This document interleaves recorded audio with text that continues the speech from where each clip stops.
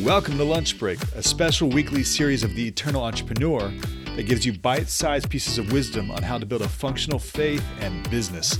Each episode unpacks a short, actionable topic you can put into practice this week. Let's get into it. Well, hello again, Eternal Entrepreneurs. Thank you for joining us for Lunch Break. I am Pierce Brantley, co-host of The Eternal Entrepreneur, and today we're going to take things in a little bit of a different direction. We are going to talk about fighting. Yes, fighting, particularly fighting your enemies. You might be saying, Pierce, the Bible says to love your enemies. You're right. The Bible does say to love your enemies. But every once in a while, every once in a blue moon, there comes a point where you have an actual enemy. I'm not talking about someone cutting you off in traffic. I'm talking about in business, something goes beyond the point of competition, friendly capitalism trying to offer the best thing in the market, and it moves beyond that to extremes. It could be criminal. It could be just against your reputation, but you have to deal with a genuine enemy. What do you do in those situations? Because I know what the Christian answer is in those situations. I know that, well, we'll just love them. We'll just ignore them. I'll let the Lord deal with them. You know, by the grace of God, there go I. I know, we know the patent responses. You might be saying, well, Pierce, you just kind of got to love them and let God work it out, someday on Judgment Day. Agreed. I think God will lay the playing field. But what do you do in the moment, in the season, when someone is attacking you? Have you ever been in that situation before? If you've been in business for any time at all, then you know that this type of stuff comes up. Partnerships go sour. You have something that goes beyond the point of competition, like I mentioned earlier, and you need to deal with it head on. And that's conflicting, right? When it gets serious, because the Bible says, at least with our Christian brothers, don't take them to court, brothers and sisters. We are often kind of at an impasse when something we feel like legally needs to be done. So we get stuck. What do we do? So I've gone through a couple of seasons like this, beyond the point of friendly fire, we can say. And so I'm going to share a story with you from my own life. It's a story I've never shared with anyone before, but I think it's really important to talk about this, because if you haven't gone through it before, there's a good chance you will. I'm not saying you will, but if you are doing anything of value for long enough, you're going to come up against conflict.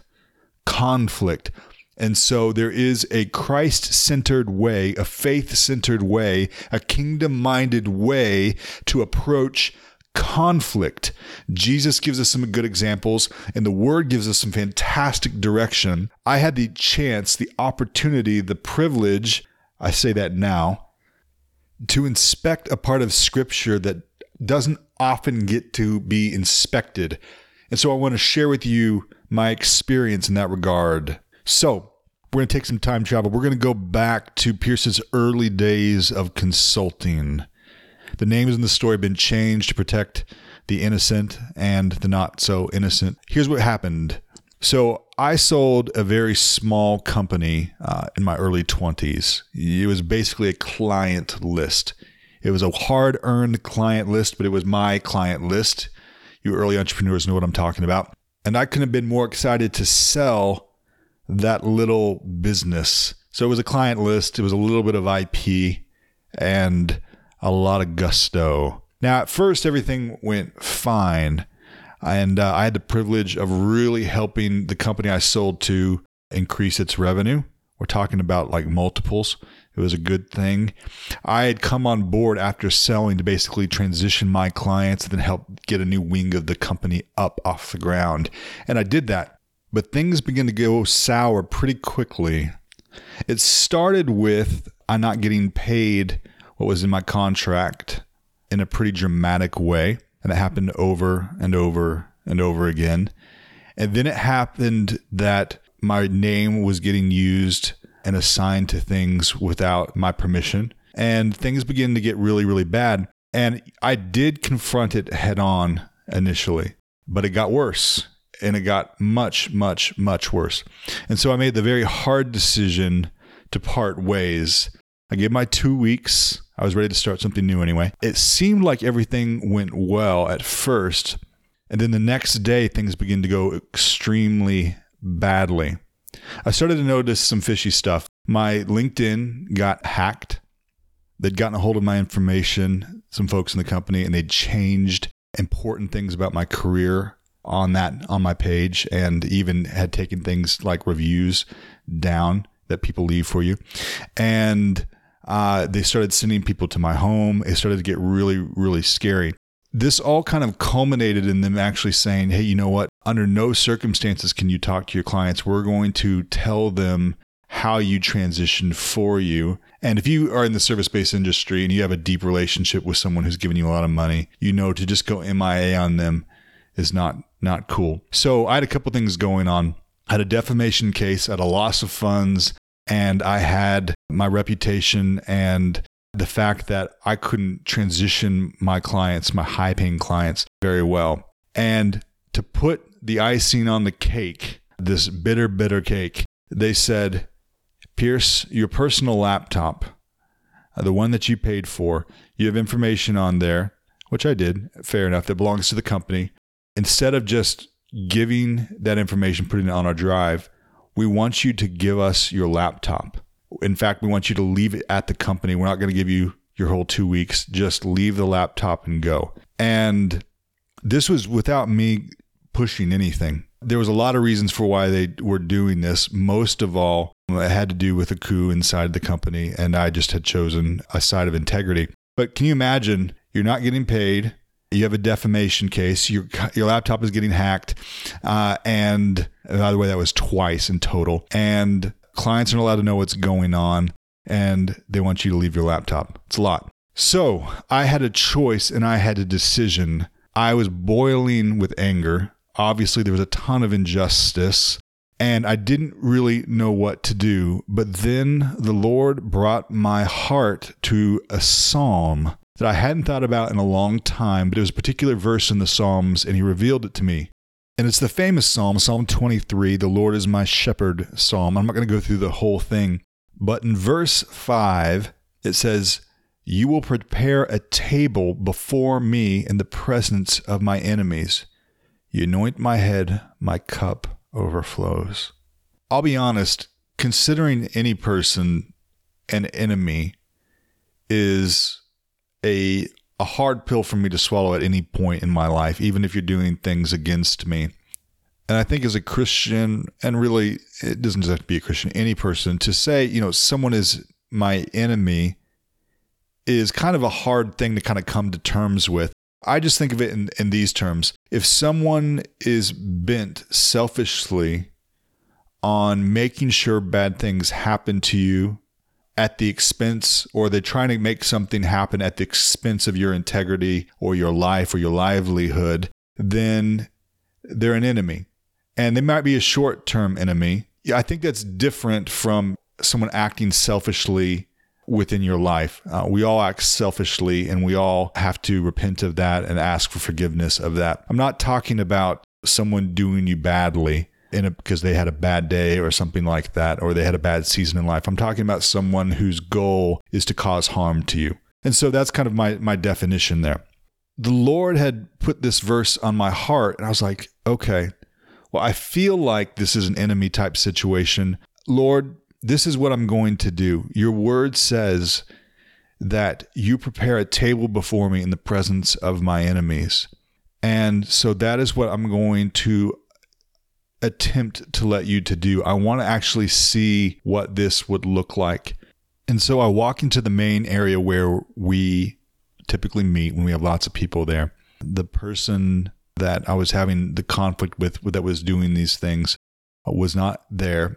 And I took my laptop, this laptop that I really didn't actually have to give. And I told the Lord, I said, Lord, you've seen everything that's happened up to this point. And I don't think that I should have to give my laptop in this case, nor do I think I should have to put up with anything else that I've had to put up with, but I'm not going to sue this person. What I am going to do, God, is I'm going to leave this laptop here on the table for them. And I want you to judge the situation for me. I'm not going to court, but I want you to be my judge. And I want you to determine what you think is right in this situation. And at this point, the laptop was my means to livelihood, not to mention the fact that, like I said, that they weren't paying me per my contract. It was a risk. It was a big risk. I didn't know where I was going to have money coming from, and I certainly didn't have money to go get another laptop at this point. But I laid it on the table. I laid it before the Lord in the presence of the Lord, and I walked out of that building never to return again. What happens next is incredible. So about a week out from this entire debacle, I get a text message from an old client, and they want to know how I'm doing, genuinely so. They don't know any of this backstory, but they want to know how I am. And I said, I'm okay. I've left this company and I'm trying to figure out what's next. And they said, we wondered if you might be needing some work. And I did. And they said, so we want to, just as a contract, we're just going to keep this month to month. We want to keep you on our payroll and as a contractor. When can you start? And I said, well, here's the thing. I don't have a laptop and I don't really have the means to kind of get another little company off the ground right now. And they said, that's fine. How much do you need for a laptop and when can you get started? And so I told them. And without any money to my name, without knowing what I was going to do next, the Lord provided me a client and a laptop and the money to support myself. About 2 weeks later, at another conversation with a past client, and they wanted to give me a very big contract. And that next month, I was able to get something signed with them. And I had a laptop and a large 5-figure sum in my bank account, doing absolutely nothing. It was a complete miracle. Now it gets better. And I say that gravely, in a sense. As I said earlier, I decided not to sue. That was the end of it. The Lord had provided for me. He'd laid a table in the presence of my enemies. He'd protected me. He'd supplied my livelihood and a lot of income without me missing a beat. That was cool. But then he did something else. A colleague of mine there went through a similar situation, but they, had they had a different grid, and that's fine, for how to approach these things. And they immediately told all their clients, hey, listen, I am being, forced out and you're never going to see me again. And it's going to happen really, really rapidly. Those clients said, absolutely not. This is part of our contract with the company is, us having a relationship with you. So they said, if we leave, would you let us come be your client? And would you start an agency with our company? Which is an amazing offer, but obviously there's huge legal implications for that. So what happens next is incredible. I see this as the favor of God coming next. Not just this client, but multiple of the biggest paying clients all say, this is unacceptable. You can't treat us this way by doing this basically a second time. They all pay their huge contract cancellation fees to the company just because they feel slighted. Let this other person form a new agency that supports them. What happens is that within the period of the year, that original company implodes. It implodes because of bad character and a lack of finances. And, it's a sobering thing to kind of experience that and to see that. But it was justice. It was genuine, needed justice for a lot of bad things. The incredible thing about it was the only thing that caused that outcome was surrendering the entire thing to God himself. And he provided, and he took care of reputation. He took care of the things that I put before him. And ultimately, he made sure that transition happened for everyone else. He worked all things to the good of those who love him. And we see this over and over again in Scripture where there's a battle to fight and the Lord says, I'm going to fight the battle for you. What I ask is that you surrender and let me do what I can do best. Now, I found something mind-blowing in Scripture, and I want to share it with you all because I'd never seen this before. And then I was reading through Isaiah, and I found this incredible little scripture. Isaiah 59. Check this out. Starting with verse 15. Truth is missing, and whoever turns from evil becomes prey. The Lord looked and was displeased that there was no justice. He saw that there was no man. He was amazed that there was no one to intercede. So his own arm brought salvation, and his righteousness sustained him. He put on righteousness like a breastplate, sound familiar, and the helmet of salvation on his head. He put on garments of vengeance and wrapped himself in a cloak of zeal. Now, does that sound familiar to anybody? Let's hop over to Ephesians 6, starting with verse 10. Finally, be strong in the Lord and the power of his might. Put on the full armor of God so that he can make you stand against the devil's schemes. For our struggle is not against flesh and blood, but against the rulers, against the authorities, against the powers of this world's darkness, and against the spiritual forces of evil in the heavenly realms.